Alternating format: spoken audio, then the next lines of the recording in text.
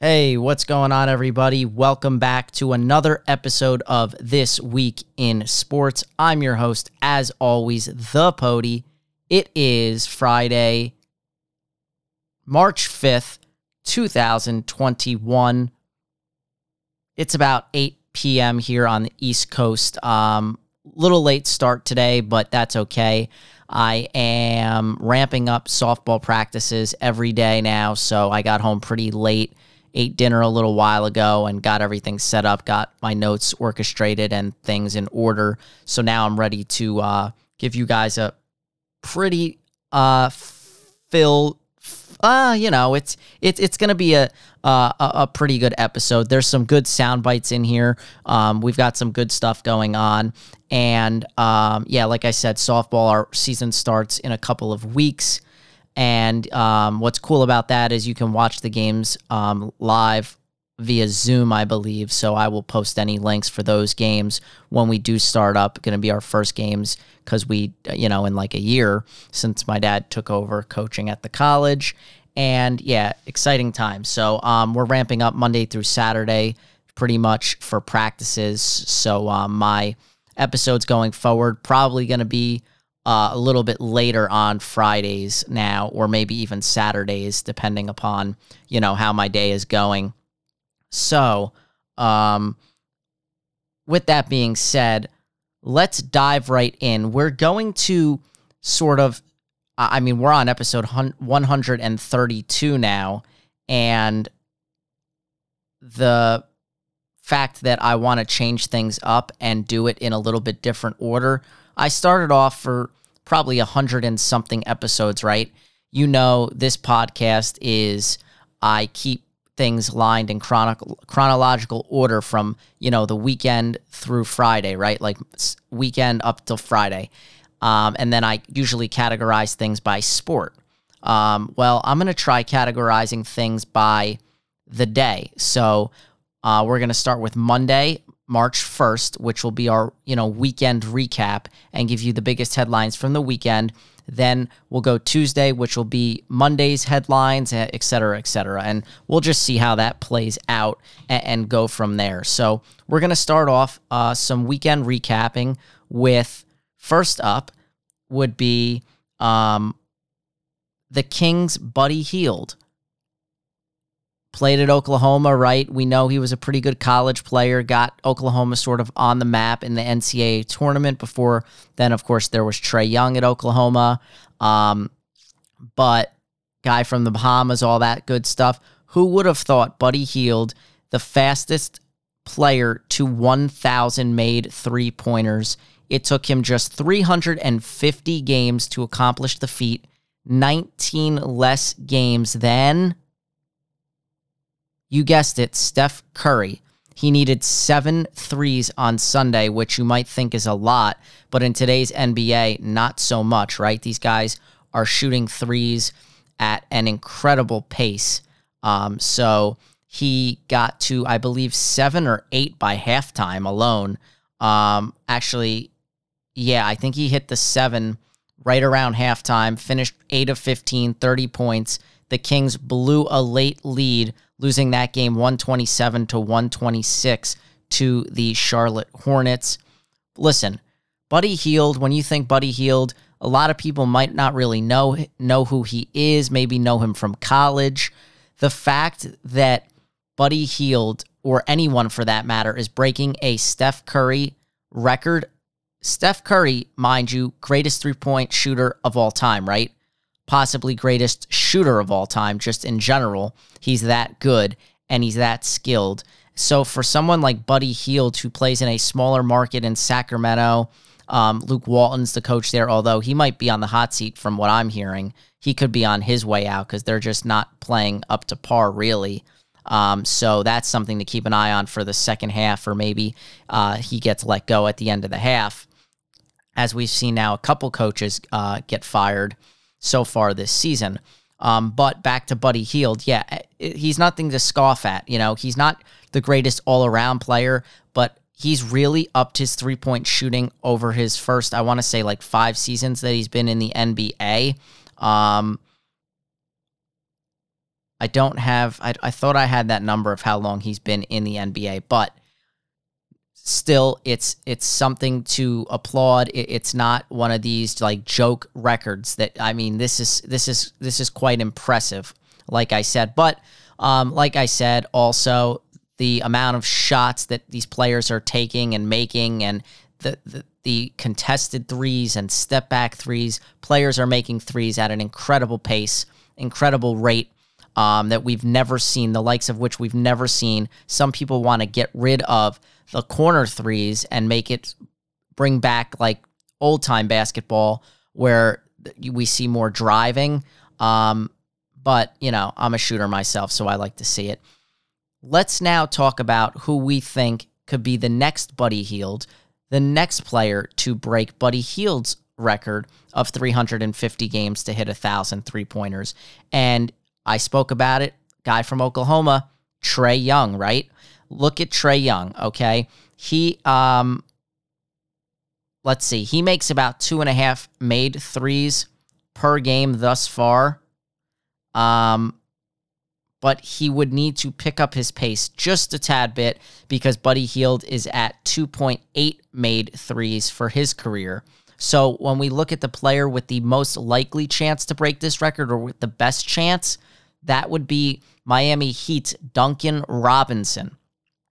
The Heat guard has, 392 made threes through 122 games, which is a pace that would have him surpassing the 1,000 mark after 312 games.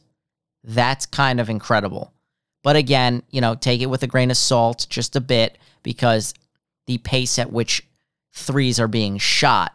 And again, nobody is going to compare Duncan Robinson or Buddy Hield to a Steph Curry, you know, to the all-time greats. So, yeah. Okay, next up, some sad news. CBS Sports commentator and former NFL player Irv Cross died at the age of 81 over the weekend. So, you know, I personally didn't know who Irv Cross was, so I had to do some digging, look into this. He was a former NFL player that was hired by CBS in 1971 as a game analyst. His role in the company did grow to include covering other sports as well. He was a staple on the NFL Today. For 14 years, he spent a total of 23 years with CBS Sports. In 2009, he became the first black recipient of the Pete Rozelle Award, which is obviously, as you may know, an annual honor given by the Pro Football Hall of Fame to a member of the media. And his playing career, mostly in Philly, he was drafted in 1961 by the Eagles, spent the first 5 seasons of his career there, also played for the Rams for 3 years.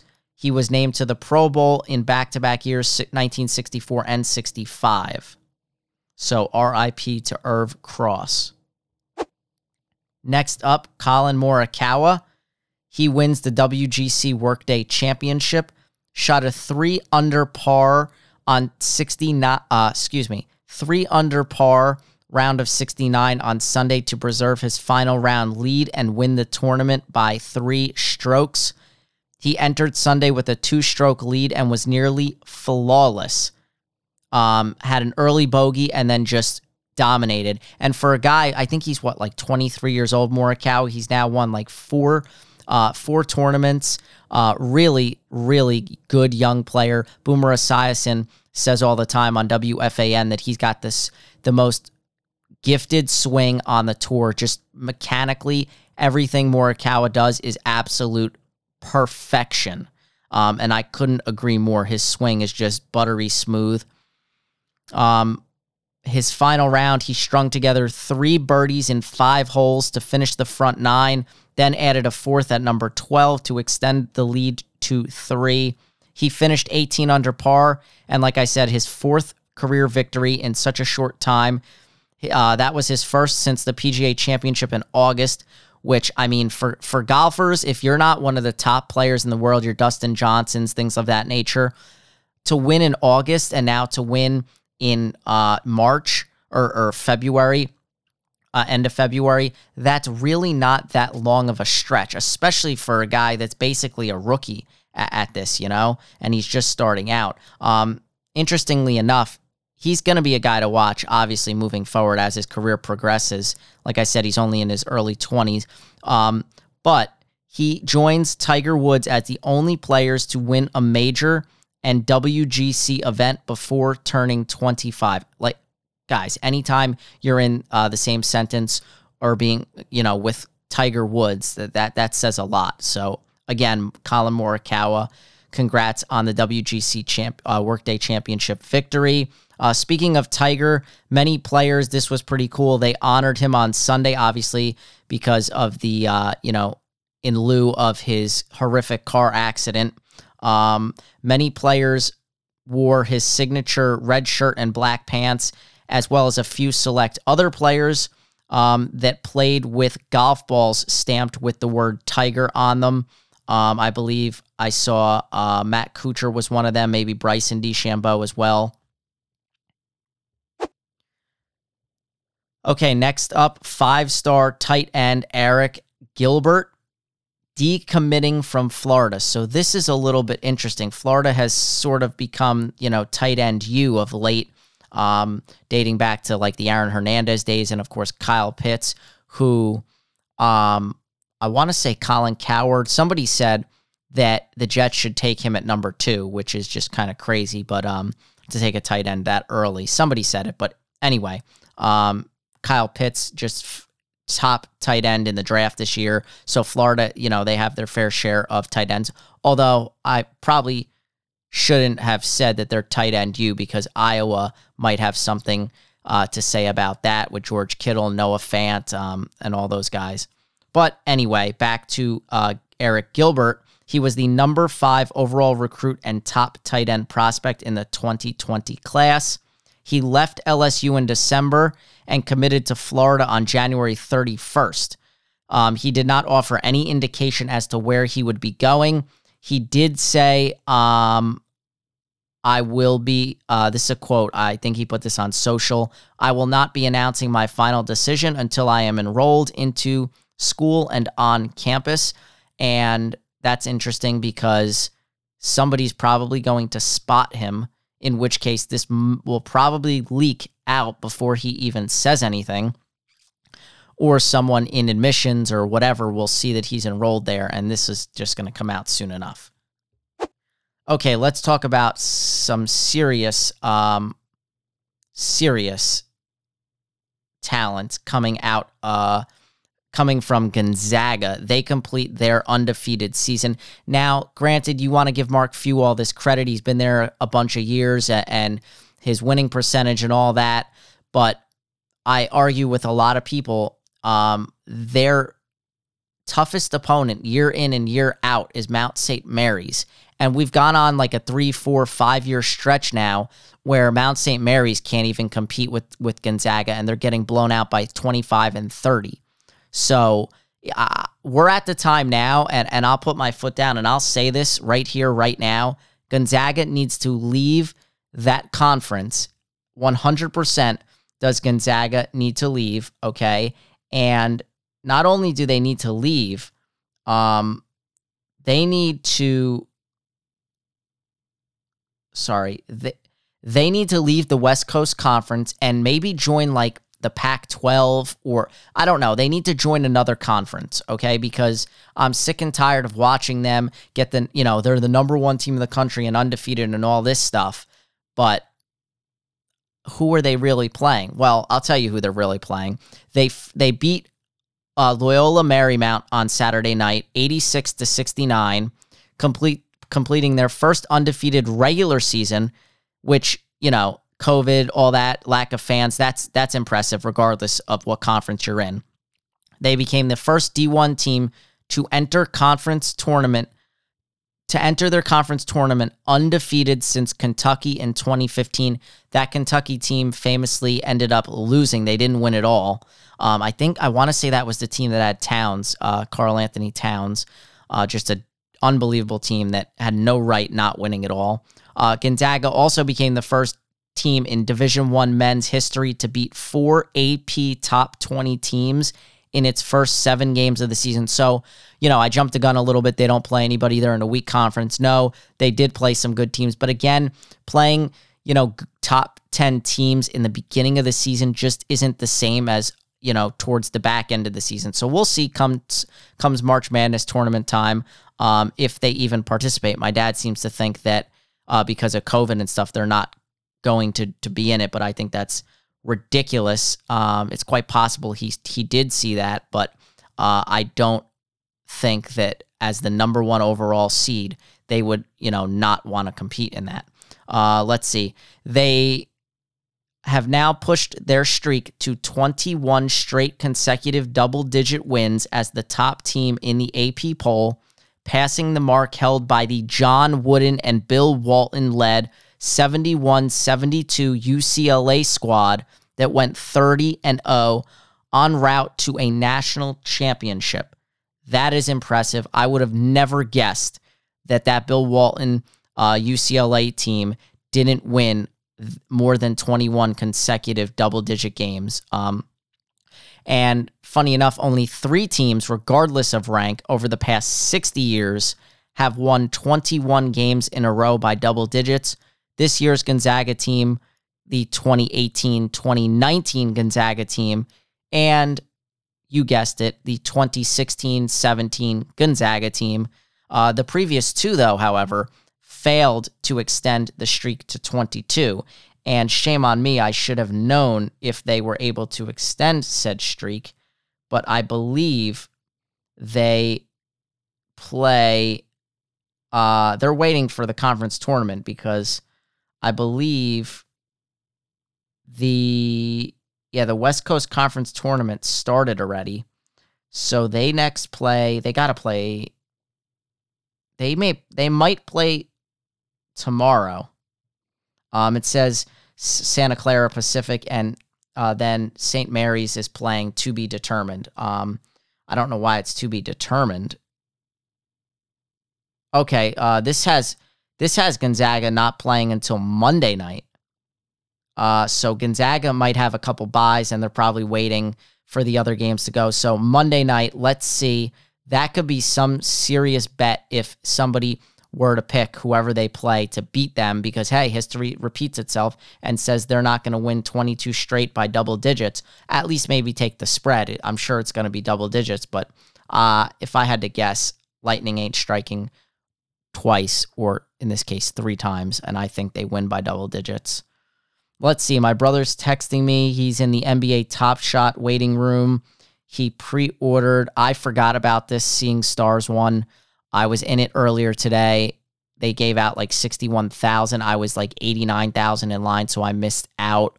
And then I forgot because I was preparing this podcast for all you fine folks that listen to it. I forgot to jump in the queue, and my brother texted me like, "What's your number?" And I totally forgot. So he was able to get the pack. There's one more chance I have tomorrow, I think, to get it. So he was able to grab it. So good on him. It was $14. If you don't know what NBA Top Shot is, go look it up. It has to do with blockchain technology, NFTs, all that stuff. I'm not going to go over it right now. But if you'd like, maybe I have a full episode about it or something. Okay, where are we? Okay, so yeah, that's it basically for Gonzaga. They're playing Monday. Okay, let's get to Tuesday now. Let's talk J.J. Watt. Finally announced his team that he is joining, and it is the Arizona Cardinals. Let me pull up my soundboard here and go to let's see. Let's go with this one. J.J. Watt going to the Arizona Cardinals, in my opinion, like, I had high hopes, like, oh, maybe he was going to go to an actual, like, decent contender or, like, a good team, but he chose Arizona. And he gave some sort of reason. I didn't even care because once I found out he's going to Arizona, it's like, okay, he's not staying in the AFC. He's not going to, like, a Bills, Patriots, Dolphins, don't have to worry about it. But I mean, the Cardinals are an okay team. They're like they're on the brink of playoffs. They'll probably make the playoffs this upcoming season. I still don't know how I feel about their offense with Kyler Murray and if he can, last long term. But yeah, that him signing with Arizona, it fell flat. Like it did nothing for me. They're giving him 2 years, $31 million with $23 million guaranteed. I don't know if any other teams were offering that much. That seems to be a hell of a lot of money for a guy that can barely stay on the field anymore. Next up, the Hawks named Nate McMillan their interim head coach after the firing of Lloyd Pierce. I alluded to some fired coaches in the NBA thus far. Lloyd Pierce has been let go. Monday night, they did this. Obviously, we saw Ryan Saunders get let go earlier. Last week's episode, I talked about that. A little bit about Pierce. Since taking over in the 2018-19 season, he compiled an overall record of 63-120. Entering the season this year with obviously high aspirations, you've got John Collins, they got Clint Capella, they've got Trae Young. I mean, this team should be better. They were off to a 14-20 record, and now let me pull that up real quick. We're at the half. We're at the break, right? All-Star break, and their record is, of course, their first game with Nate McMillan, they were able to win that. Atlanta is sitting at 11th in the Eastern Conference at 16-20. So, of course, they get a little jolt with Nate McMillan win 2 in a row. I did hear that a lot of the players on the team wanted Pierce out, wanted Lloyd Pierce gone. They wanted a different voice in the locker room. So I don't know what was going on there, but interesting, very interesting. And, of course, we know Nate McMillan has a history. He's been a head coach in this league with Indiana, I think from 2016 to, I think 4 or 5 years he was with Indiana. Okay, moving on. The NIT is going to be played in the Dallas-Fort Worth Metroplex with just a 16-team field, which kind of is surprising considering Texas lifted their mask mandate, and now you can just run wild and run loose without a mask, and they're back open 100%. But I have to believe that this is higher powers that be. Of course, this was probably announced before the mask stuff was thrown out the window. This was announced late Monday night. Yeah, it's typically a 32-team tournament. So this is what bothers me about COVID. You're taking opportunities, once in a lifetime opportunities, no less, because these players are only going to be, in their 20s once, only going to be in college once. And so to take it away from 16 teams so that they cannot play it is just wrong in my opinion, but it is what it is. I don't get it. I mean, why can't they do the 32-team tournament like usual? Because most of these early rounds are played at home sites anyway, and then the NIT is played at MSG or something like that, right? But they want to keep this kind of like they're doing for the actual NCAA tournament, so they're moving it to one central location amid the pandemic and yada, yada, yada. Games will be played at Comerica Center in Frisco and the UNT Coliseum, University of North Texas Coliseum, that's in Denton, Texas. I don't know jack about Texas, so don't know where that is in comparison to Houston, Dallas, you name it. That tournament, mark it in your calendars if your team is playing. My team very well could be in the NIT, Rutgers, so that starts March 17th with the NIT Championship on March 20th. Why? Because they laid an absolute egg against Nebraska, the worst team in the conference in the Big Ten, a few days ago. What was it, Monday night, something like that. Just absolutely horrible. They lost by 21, and it was the worst loss of the season, and they're in jeopardy. They get Minnesota tomorrow on the road. If they don't beat Minnesota, my guess is they don't make the tournament. And then it will be going on, 29 years, 30 years? It was 1991. So we'll be going on, 30 years? I'm tired, my math, I don't know. whatever it is. I've never seen my alma mater in the NCAA tournament. And forget the 70s. What was it? 74, 78, whatever the hell it was, when Rutgers was in the Final Four, the year they were like in the what was it, Atlantic 10 back then, when they basically went undefeated and all that good stuff. And St. Bonaventure gave them a scare at the barn, or did they beat them? I don't remember. I've seen the documentary on the Big Ten Network, but you get the point. That's a pipe dream. To think Final Four, I'll be 75, 80 years old when I see Rutgers get to the Final Four, because I laid into them a little bit last week. As I torture myself watching this team. They can't shoot free throws. Their form is totally off. It's pathetic. Like I said, I coach softball, and it's very similar to baseball, which, I played, and I'm a sports junkie. I watch it. I dissect it. I know the ins and outs probably better or just as good as any professional, okay? That's the beauty of having a father who is one of the winningest coaches, high school baseball coaches in New Jersey state history. And I bashed him a little bit last week about sleeping through sports, which he scoffed at. But so I'll give him some high praise here. 6th all-time in winning percentage in high school baseball in the state of New Jersey. You can look that up. 275 record. Would have liked to see him coach a lot longer, but hey, he compromised. He decided to step down from coaching so he could watch me and my sister grow up and play.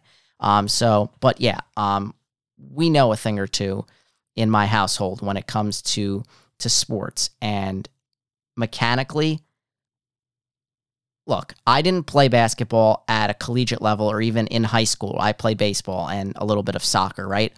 But Lawrence Frank also didn't play basketball, and he coached the New Jersey Nets, and he coached Jason Kidd, and he commanded respect, and he's been an assistant coach in this league and for a number of years, right?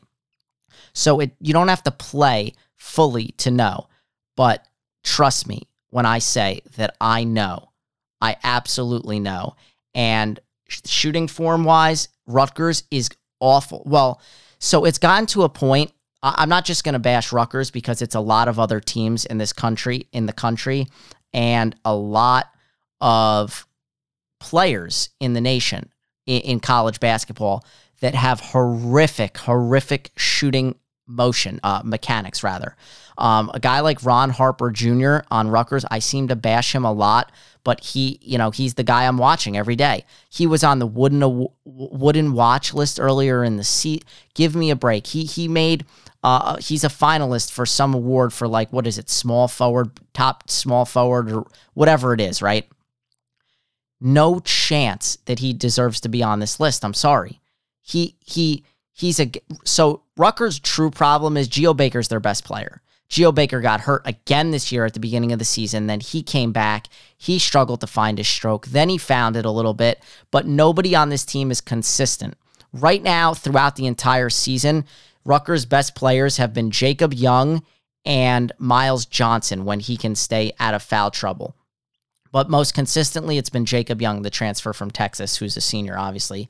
But what I'm getting at is that Ron Harper Jr., I bash him a lot because his father, Ron Harper Sr., has won NBA titles with Michael Jordan and played in the NBA. And when I watch Ron Harper Jr. shoot, he practically shoots two-handed, which is something I did when I was like 5 years old before my dad quickly corrected me. And then I got older and I literally started from the basics, like Steph Curry talks about with his dad Del Curry, who was a sniper in the NBA. When he was, coming out of high school, right? Or his junior year going into senior summer of his senior year, something like that. They literally reconfigured his entire shooting motion because he knew, I think maybe it was in college actually, whatever it was, they knew that he wouldn't make it at the next level. His shot would get stuffed and blocked because he shot from his hip. Okay? You can't shoot from your hip. You have to shoot above your head. Okay, look at Ray. I always tell this to people that can't shoot foul shots. And I know as good as Steph Curry is, he's amazing, but I always tell people, you watch Ray Allen shoot a friggin' foul shot and you will learn and you will get better. And we tell girls that play softball and even, baseball players, whatever, you can't get better by just doing. You have to watch. Because I watch, when I coach and when I watch certain things and I see mistakes that are made, or I see a player that is throwing the ball like close to their head or short arming the ball, you wonder, have you ever watched a game on television? Because when you watch on television, it doesn't look like that. That's not how you're supposed to do it. So those are the little things. If you want to get better, you obviously have to have good coaching. Number one, a lot of people growing up these days, a lot of high school coaches, horrible coaches. They're there to collect a paycheck. As sad as it is, that's the truth. They don't care about coaching. I watched them sit on buckets and do nothing. No coaching whatsoever. When I'm out there, you're yelling and screaming and you're correcting every single play. If you know what you're doing, there's probably going to be something wrong on every single play or every time something happens. And you can correct it if you're good enough. You can see it. And a lot of them are just nobodies that are there to collect a paycheck and they don't truly know what they're doing. So that bothers me a lot. And shooting motion in basketball really, really bothers me because I like to think that I have amazing shooting form.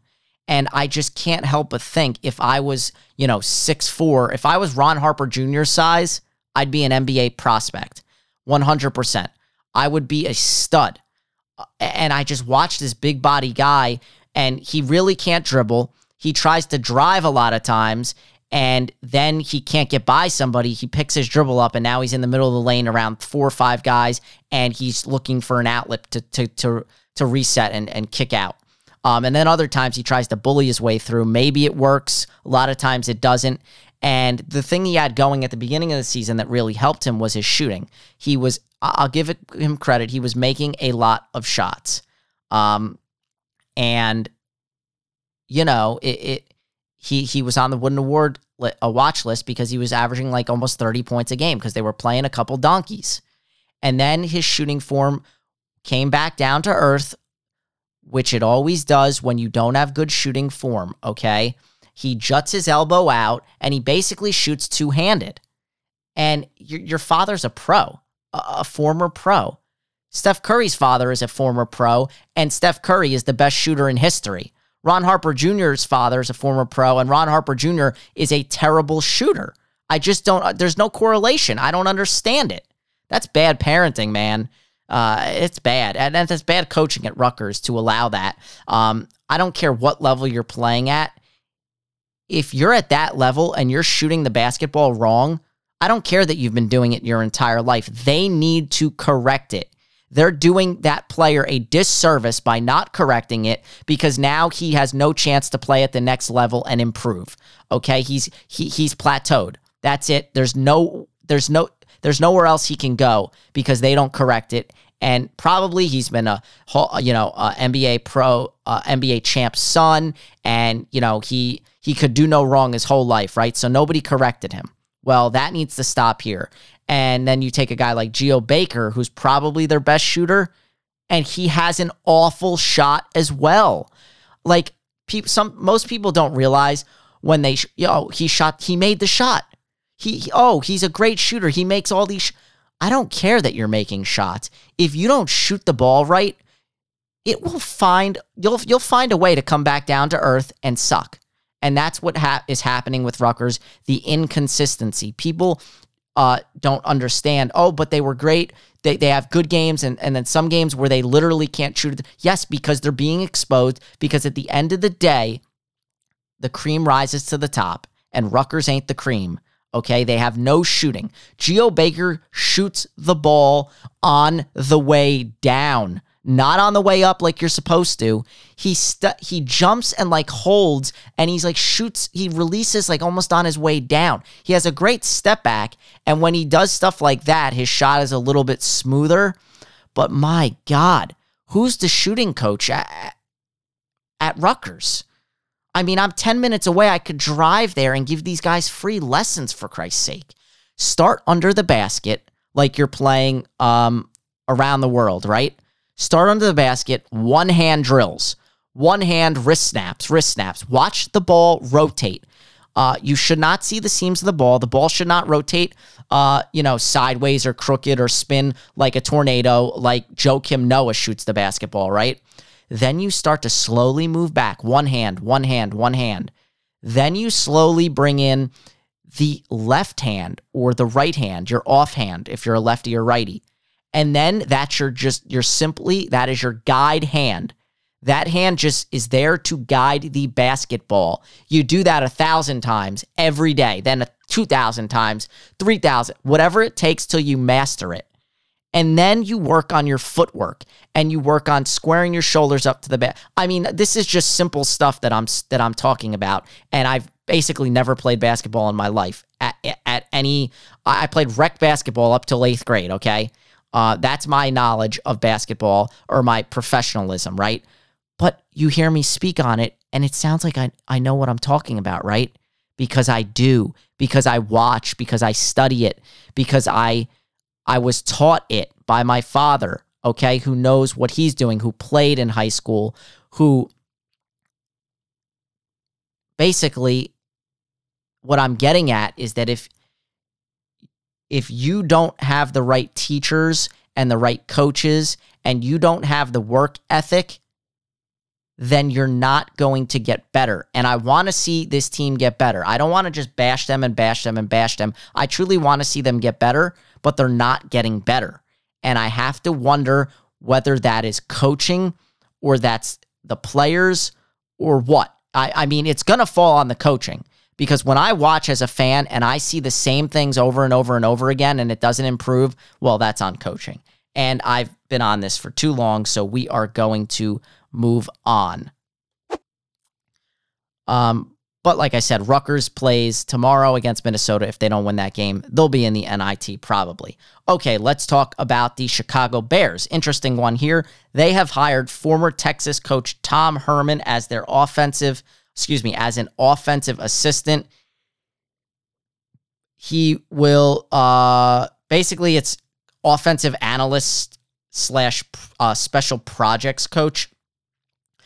Texas fired him, obviously, at the end of this past season after 4 years and an overall 32-18 record, but they owe him like $15 million plus, so he could take any job he wants. This is like a consulting gig for him. Okay, the Nets beat the Spurs the other night in overtime, 124-113. This was the same night Rutgers, I think, got smashed against Nebraska. I fell asleep early, so luckily I didn't have to watch both of those. But the Nets snapped a 17-game losing streak in San Antonio. The last time they won in San Antonio, way back in 2002. Pretty ridiculous. And James Harden added his 7th triple-double with the Nets, going for 30 points, 15 assists, and 14 rebounds. And then after the game, Kyrie Irving said, you're going to have to start getting used to the phrase, what was it? Oh, God.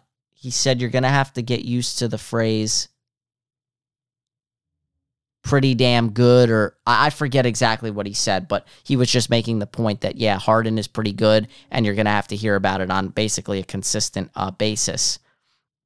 In the process of that triple-double, James Harden became the first player with 30 points, 10 rebounds, 15 assists, and 0 turnovers in a game since individual turnovers were first tracked in 77-78 season. Okay, let's talk Wednesday. Number 4 Illinois routing number 2 Michigan without Ayo Dosunmu. Unbelievable. This was one of the craziest upsets of the season. You think, oh, number 4 beating number 2. That's not really an upset like that. No, they won 76-53 in Ann Arbor without a player of the year contender in Ayo Dosunmu. I mean, ridiculous. He has a broken nose, which a little bit soft, if you ask me, but I don't want to I don't know the extent of the injury. There could be some lingering concussion-like symptoms, whatever. Trent Frazier in Dosunmu's absence. I say Dosunmu. A lot of announcers I hear, it sounds like they're saying Dosunmu, so somebody's got to help me out here. Trent Frazier, 22 points to lead Illinois, who had never before beaten a team ranked higher than number 3. Hold on. I have this written a little weird. Who had never before beaten a team ranked higher than number 3. Indiana in 1989 on the road. Okay, so they beat Indiana in 89 on the road. They limited Michigan to 34.7% shooting, led by as many as 28, beating a ranked opponent for the second time in 4 days. They beat 23 Wisconsin on Saturday. Hey, good news for Rutgers. They beat Illinois earlier in the season, so that might help their case with those quad 1 wins. But God, those losses, those bad losses, Nebraska, really, that hurts. The Wolverines had their 7-game winning streak snapped. Their only previous loss this season came at then number 23 Minnesota on January 16th. I want to say that might have been right before they got shut down with all the crazy COVID stuff. But let's keep this in perspective. It's one loss. It doesn't mean Michigan's bad. Illinois is better than them. So take it with a grain of salt. Okay, next up, 4-star quarterback Cade Klubnik commits to Clemson. Shocker, right? Another top star quarterback headed to Clemson. It's either like Clemson, Alabama, Georgia, those are the schools. He's a recruit out of Texas. Little, tough pill to swallow if you're UT there. He will graduate from high school in 2022 and join Dabo Swinney's program. Hey, if Dabo is still there, right? Who knows? Will he go to the NFL? I don't know. He released a video on Instagram thanking his family for their support and announcing his commitment to the Tigers. And of course, the movie Safety on Disney Plus doesn't hurt Clemson's case to get recruits, right? That's free publicity right there. Okay, dunk and 3-point contest participants for Sunday's All-Star Game weekend.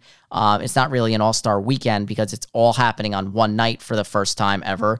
The Knicks' Obi Toppin, Trailblazers' Anthony Simons, and Pacers' Cassius Stanley will compete in the 3-man slam dunk contest. How boring this is going to be with just 3 guys. Toppin's a rookie. My pick, honestly, is going to be Anthony Simons, because obviously he's named after Anthony Penny Hardaway, and Anthony is a nice way of saying Anthony. So that's the guy I'm rooting for, but I think he's got the ups, and I want to go and check DraftKings, see what the odds are for these 3 guys because I might seriously lay some dough on that. That will be at halftime of the All-Star Game on Sunday. And then for the 3-point contest, you've got Steph Curry, Devin Booker, Donovan Mitchell, Jason Tatum, Jaylen Brown, and Zach LaVine. I am disappointed, my man, Joe Harris, who leads the NBA. None of that, fake like centers that made a couple threes all year that are shooting slightly higher percentage than Joe Harris. No, Joe Harris is leading the NBA in 3-point percentage. I will pull it up exactly right now just to be sure. Let's go here, stats. Let's go 3-point percentage. Okay, so no, that's free throw percentage. 3-point percentage. Yeah, like Tony Snell is shooting 56.5% from 3, and then Joe Harris is number 2 at 50.6. I don't count Tony Snell at 56.5% because Tony Snell, how many threes has he shot? Actually, Tony Snell, 3 of 4, 2 of 5, 0 of 2, 4 of 6, 3 of 5, 4 of 5. That's actually pretty freaking good. That's actually quite impressive. Let me see. 3-pointers, 1.5 to 2.7. It doesn't tell me how many total threes he's made, but obviously, yeah, it's Joe Harris who leads in 3-point percentage, and I wish he would have been in it. He's a former winner. My dad's like, well, maybe they want to give other guys another chance. No, Steph Curry, Devin Booker, they both won it, and you've got 2 guys from the Celtics. Shame on the NBA. It should be Joe Harris. And in that one, actually, I'm going with Zach LaVine. That's going to be my pick for the 3-point contest. The skills challenge will also have 6 competitors, led by Luka Doncic, Chris Paul, Robert Covington, Julius Randle, Domantas Sabonis, and Nikola Vucevic. I just saw something, too, that Mike Conley is going to replace Devin Booker. Devin Booker is hurt, so Mike Conley is replacing him in the 3-point contest. Interesting enough. Okay. The skills challenge and 3-point contest will be held before the All-Star game, and like I said, slam dunk will be at halftime. Next up, Baylor. They clinched a Big 12 title after their first loss to Kansas. Totally forgot to bet on this game, but I was going to take Kansas. You can take my word for that. I did say I think Kansas has a good chance to win this game. Kansas has been playing very good basketball of late. They beat number 6 West Virginia 94-89 in OT on Tuesday, clinching their first outright conference title since 1950. Oh my God. Oh my God is right. So it took them 70 years. So, you know, if there's something you want to do in your life, you put your mind to it. It might not be you might not do it the first 70 times or for 69 years, but that 70th year, boom, Baylor, baby. I just hope it doesn't take Rutgers 70 years to win a Big Ten title, or I might be in some trouble. Although I have good genes, so maybe I'll be alive by then. Okay, the number 3 ranked Bears will close out the season against Oklahoma State and Texas Tech. All right. Let's go to move along to Thursday. Try to wrap this up soon.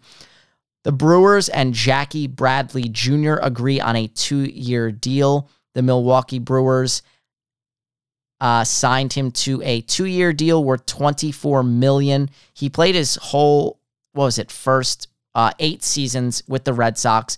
Can't hit a lick for a lick. He did have one good All-Star campaign in 2016, but he's got a career .239 batting average with 98 homers and 376 RBIs. The first couple years of his career, he was a much better hitter. Last 3, 4, 5 years, he can't hit at all, man. But he is probably one of the top 2 to 3 center fielders in all of baseball. And, you know, that's unrivaled. You'll take his fielding all day long if he's going to hit .239 for sure. Okay, James Harden notched another triple-double in the Nets win over the Rockets in his Houston homecoming. First game back at the Toyota Center since being traded. Not as crisp as the triple-double a couple nights before that because he had 8 turnovers, but the Nets routed the Rockets 132-114. I believe the Rockets headed into the All-Star break with 13 straight losses. That's bad. And don't know what to say about that. But there was some controversy because they played a tribute video for Harden, which I agree with should not have happened. The way he did the franchise, he didn't want to be there. He basically forced his way out, came in overweight, yada, yada, yada. But we could talk about that all day. Some people say it's Tillman Fertitta just being smart because you want to basically lure other players to come here. You don't want to show that there's any animosity, take the high road, all this and that. There was cheers, there were boos. But overall, I think it's a bad look. He did you dirty, forced his way out. Screw him, right? You're the owner of the team. You don't owe him anything. You don't have to give him a tribute video. But in today's PC world that we live in, okay, it's what everybody does. You get a tribute video regardless. So I don't have to agree with it. That's what they did. The Rockets only had 8 players available for this game. And also, they're just bad. Oladipo and John Wall did their thing. Both had 30 points or so, but man, let's move on. Donovan Mitchell, Rudy Gobert, critical of officials after their loss to the Sixers. I'm not happy about this either because if they would have beat the Sixers, the Nets would have jumped into first place for the first time since 2005. The Jazz in this game blew a 5-point lead in the final 2 minutes of a 131-123 OT loss on Wednesday, and there was some controversy down the stretch. Now, I tuned into this game. I was watching because I knew what was going on. Fantasy stuff is happening, and I knew the potential if they would beat the Sixers. So anyway, I'll get to what happened right before the end of regulation, but Mitchell got pissed off in OT. He was ejected with like 30 seconds left for double tech. And he had some interesting words after the game. Him and Rudy Gobert had some words. I'll get to the audio. Well, actually, I'll play the audio and then I'll give context. Get screwed in a way by this. Like we won this game, in my personal opinion, but like I said, I'm gonna give them credit. They won, whatever, cool. But like, this is, it's a consistent thing. And, the question is, can we do it? Can we sustain it? Are we for real number one? Like, yeah, the hell we are. And it's getting fucking ridiculous, KK, that this is what's happening. You know what I mean? We have a whole second half of the season to go and get ready for, but like, I'm sick of it. To be honest with you, we all are, and I think this is something that just, it eats me. It eats at me, man. And I don't, y'all know what it is. We all know what it is, but it's really getting out of hand. It's really, really, really getting out of hand. And the league needs to do something about this, because I want to see the last 2-minute report. I want to. That's Donovan Mitchell's words there. And then let me give that context. So the Jazz were leading 116-113 when Royce O'Neal saved a ball out of bounds and threw it ahead to Donovan Mitchell. Would have been an easy lay-in, dunk, whatever. And they blew the whistle, said Royce O'Neal was out of bounds, stepped out. They went to a video replay review, right? Go to Secaucus, all that. The refs are watching it. And somehow it was obvious in the slow-mo, Royce O'Neal inbounds, never stepped down before he let go of the ball. Easy overturn, right? No, they kept the ruling on the court. I hate this. Baseball does the same thing when you see a play and it's like, oh, but there's not enough evidence to overturn it. Same with like football and stuff too, right? It's bogus. If you're going to have replay review, get the call right. Everybody at home that's watching on television can see they got the call wrong. Anyway, that was the first thing. On the ensuing Sixer possession, guess what happens? The Jazz, this is on the Jazz, fully on the Jazz, unprepared. You don't let Joel Embiid caught the ball and he's dribbling and then he realizes I'm down by 3 and he runs out to the 3-point line. The center, Joel Embiid, who is slow moving and isn't a good handler, he goes out to the 3-point line and the Jazz let him pump fake and then take the 3 over the defender and he sinks it to tie the game. It was a joke. You should have just fouled him as soon as he started running out to that 3-point line. Foul him before he gets the shot off, and then he gets 2 free throws and you're still winning by 1, and then it becomes a free throw game and you probably win. But he hits the 3 with 6 seconds left. Then they go to overtime and that's where they lose. So that's the part that pisses me off with the Jazz, because you always should foul in those situations. Let's see. Yeah, the refs did get the call wrong, but I'm placing full blame on the Jazz for blowing this 5-point lead with like 2 minutes left. And they're the number 1 seed in the West, but last couple games, they haven't looked so hot, have they? They're losing to good teams. Now, the other interesting thing where the Jazz are a little peeved off is the free throw disparity, okay? Philadelphia, and now we know Joel Embiid, he's an MVP candidate. He gets to the foul line a ridiculous amount. He gets a lot of calls, okay? Jazz got to the line a total of 19 times. Sixers, 35 times. Now, I haven't watched many Jazz games this season, but according to them, and maybe some other people, this has been a growing theme that the Utah Jazz are getting little respect from the league and the referees. So here were Rudy Gobert's words. This is almost 2 minutes long, I think. This is something. I mean, every season, to be honest, I think as I've been in this league and I've been watching a lot of games, I feel like a lot of guys are able to do things that we're not able to do, and our guys um, are not able to get some calls that everybody else in the fucking league gets. So we know that with the Utah Jazz, and maybe some people don't want to see us go as far as I believe that we can go, but it's disappointing. It's disappointing because I think the Sixers played a great game. I don't want to. They are a very good team. You got to give them credit, but I believe that we deserve to win that game. And when my guys are getting fouled 3 times in a row, Mike Conley is going to the rim.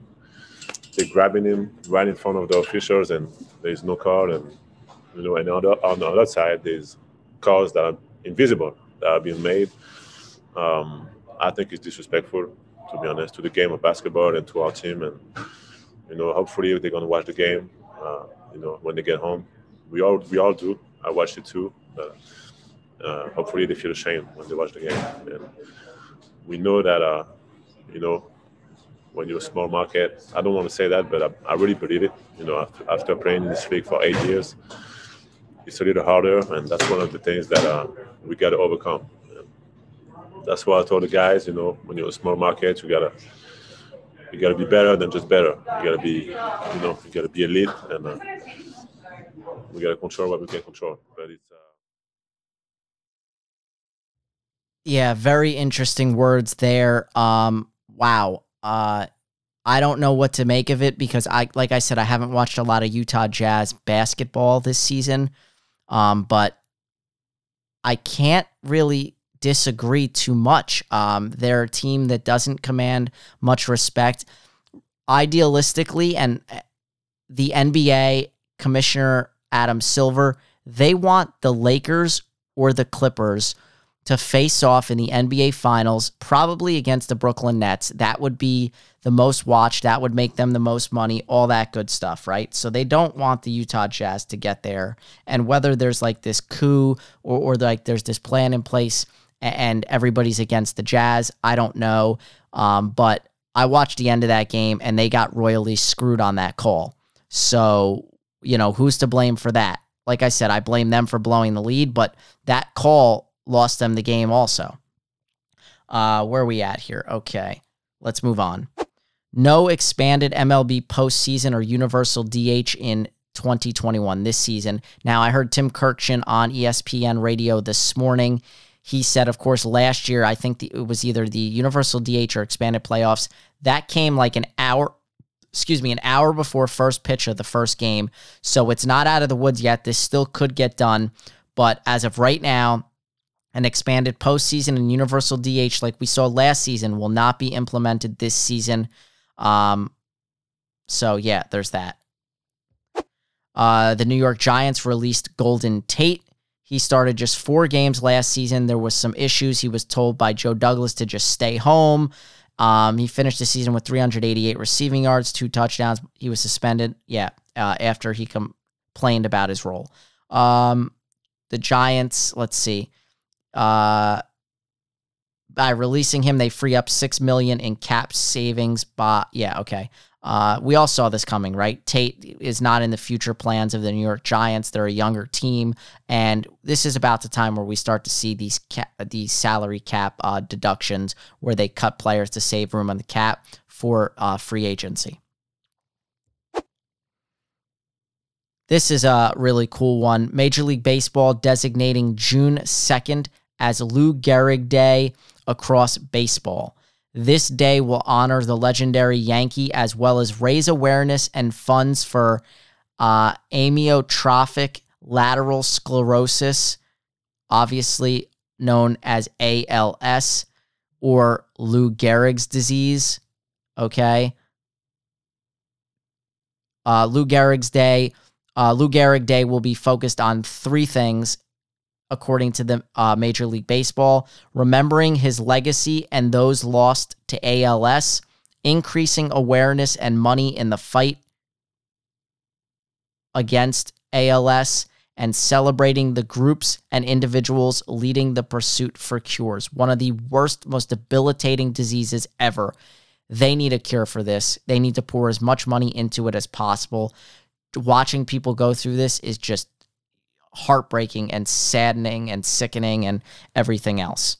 So each team, actually June 2nd was chosen as the date because this is something I didn't know. It marks both the date Gehrig became the Yankees starting first baseman and the date he died from complications of ALS.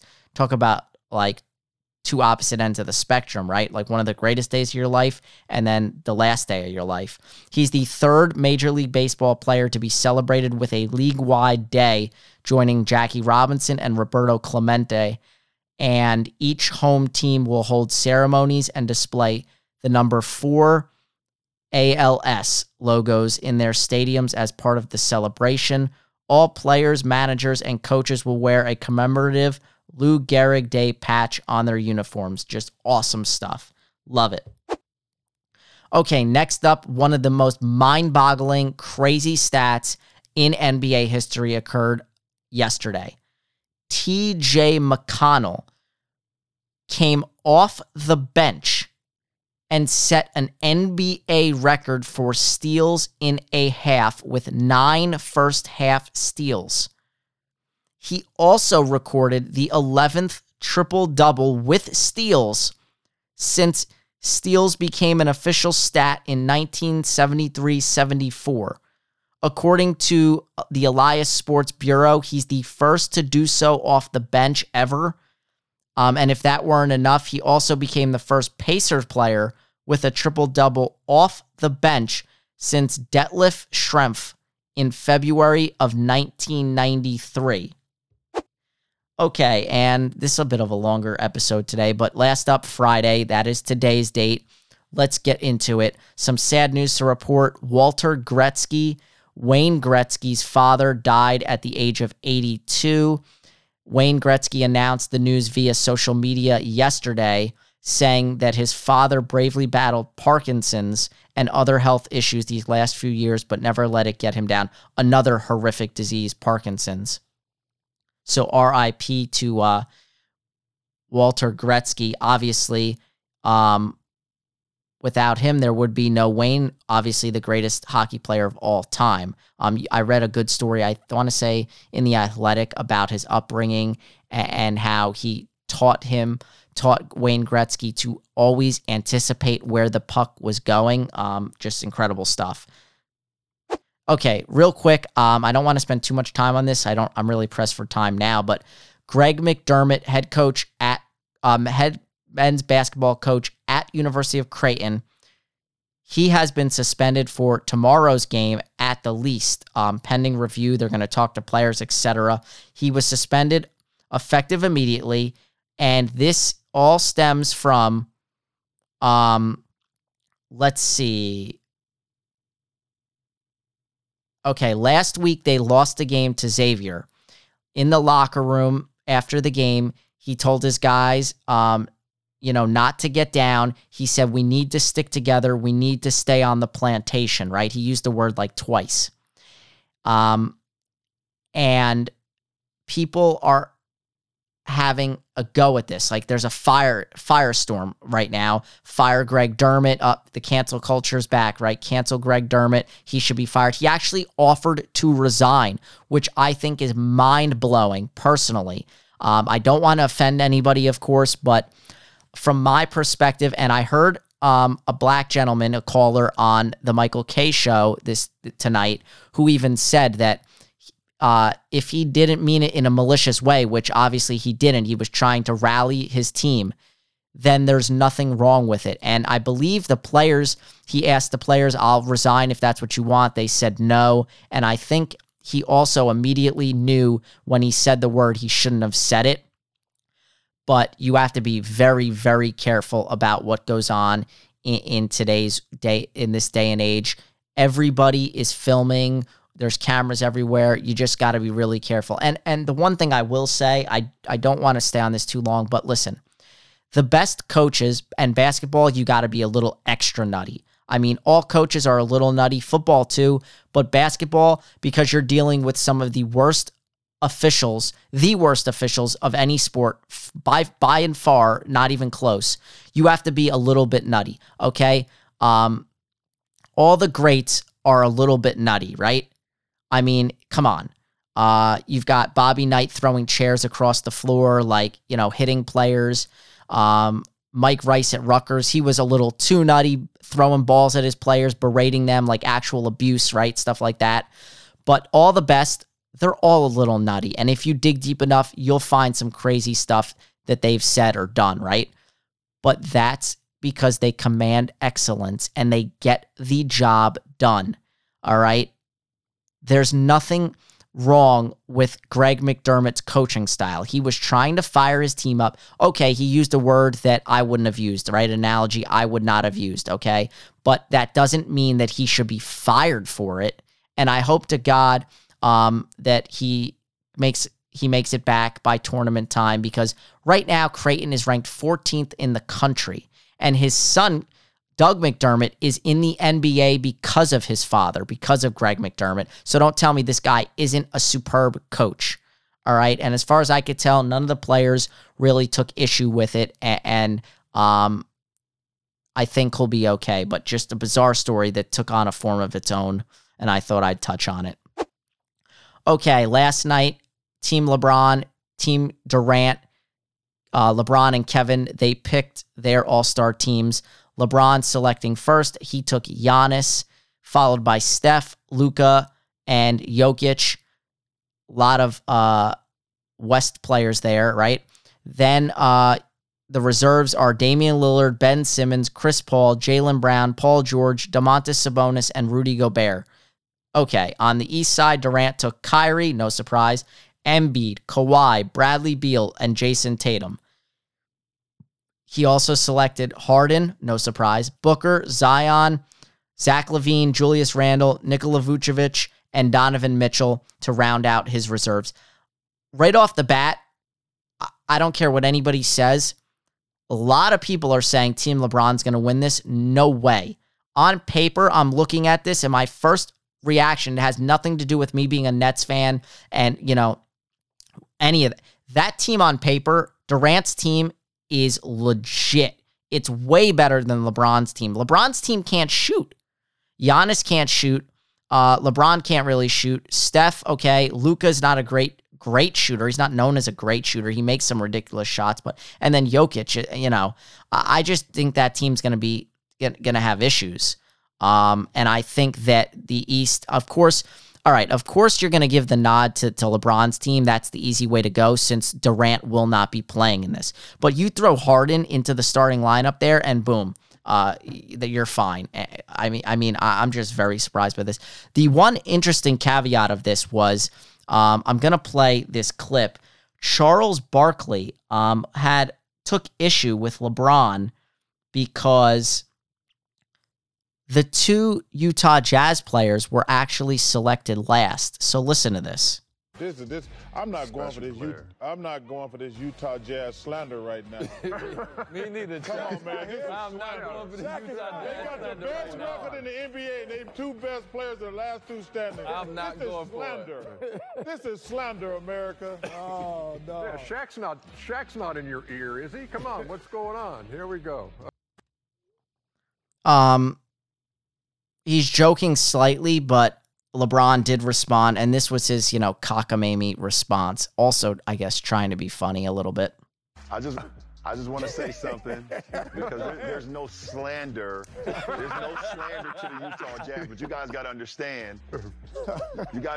Just like in video games growing up, we never played with Utah. Even as great as Karl Malone and John Stockton was, we would have never picked those guys in video games. Never. LeBron, the video game. Hold on, I got. So we got to leave it right there. We got to take it. No, you can say something. I got to say one thing. LeBron says, I really need some size, and he got 7'5" Rudy Gobert, right? And he goes with 6'2" Sabonis. Are you kidding me? I was like, I need some size. Rudy Gobert is 7'5", he takes a 6'2" guy. Nobody plays video games. I just knew he was going to go back. Yeah, so they had some fun with that. All right, it came out today. The Pistons and Blake Griffin have finally agreed on a buyout, unrestricted free agent. There's about 5 teams, all playoff contenders, that are interested. You've got both LA teams, the Heat, the Warriors, and my Nets, who, according to Shams and I think Woj, a couple sources there, very respectable sources, obviously the top, the Brooklyn Nets are the current front runners to land Blake Griffin. So had a little bit of a back and forth with my buddies today. My one friend thinks Blake Griffin is horrible, washed up, sucks, this, that. Actually, 2 of my friends have been saying that. Oh, he hasn't dunked the ball in 2 years. No. Blake Griffin did exactly what James Harden did in Houston, forced his way out essentially, and is on a crappy team that he doesn't want to be on, a team that is just, they lost to the Knicks by double digits last night. That tells you enough. They're just bottom of the barrel right now in the East, and he wants to be on a winning contender. Now, come to the Nets, and he's back in business with DeAndre Jordan. They did some big-time things when they were in L.A.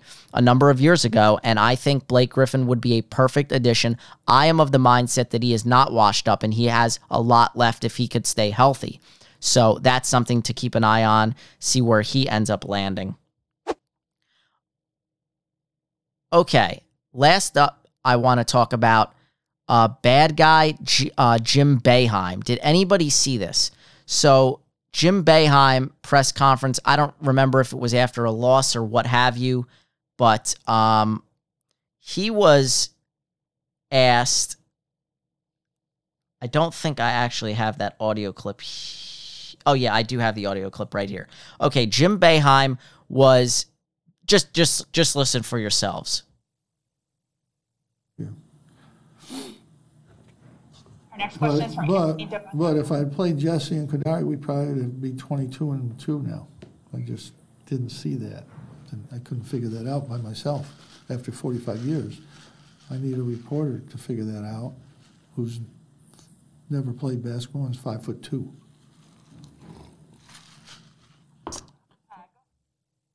Talk about a bad guy. And like I said, basketball coaches, a little bit out there, a little bit nutty. No remorse either for the comment. I have one thing to say about Jim Boeheim.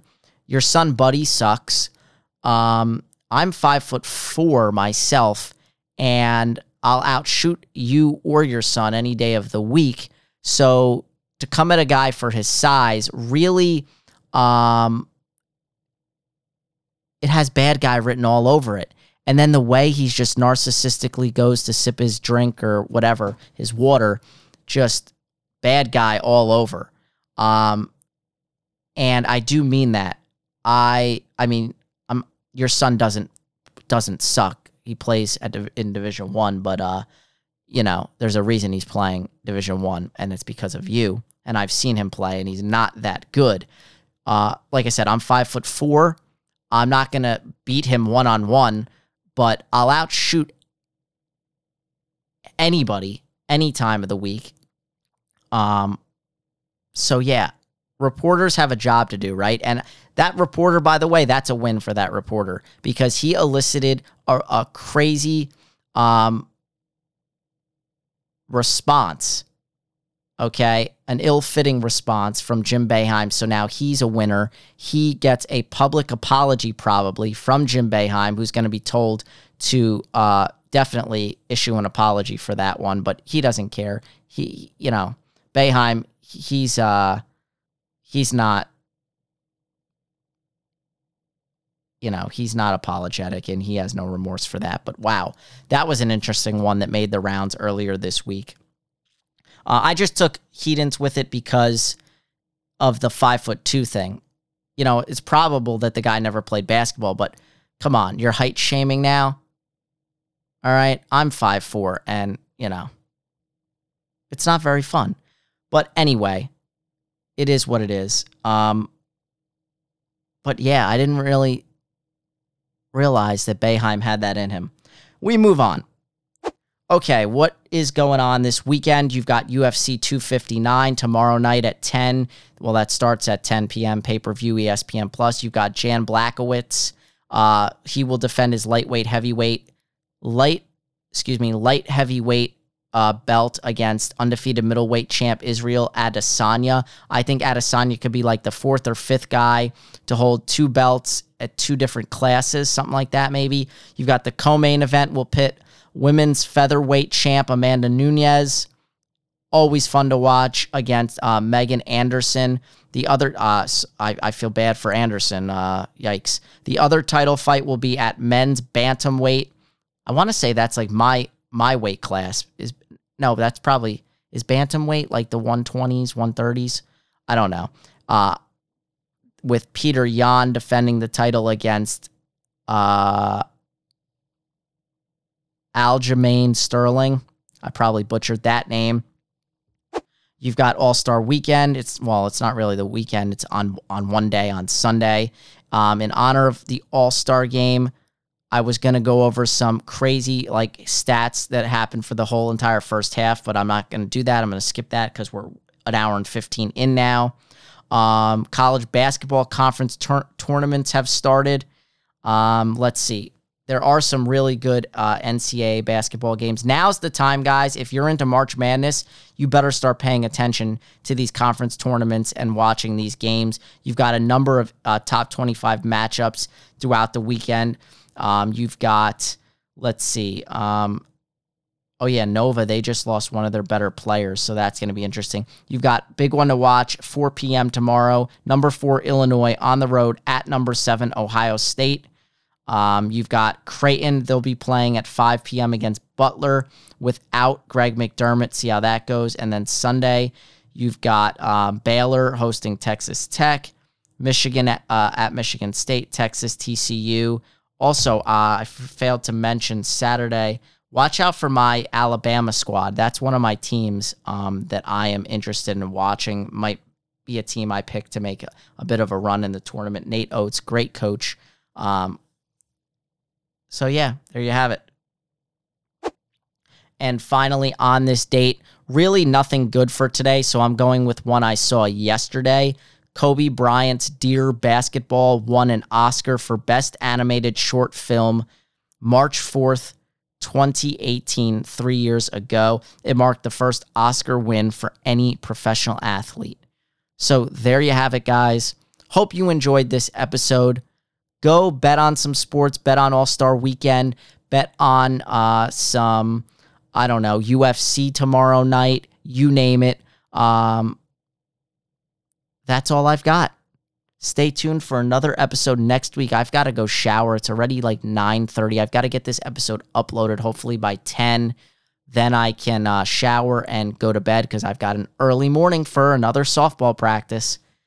This is The Pody, and I am officially signing off until next week. Stay safe. Stay healthy. Enjoy your weekend, people. See you next week.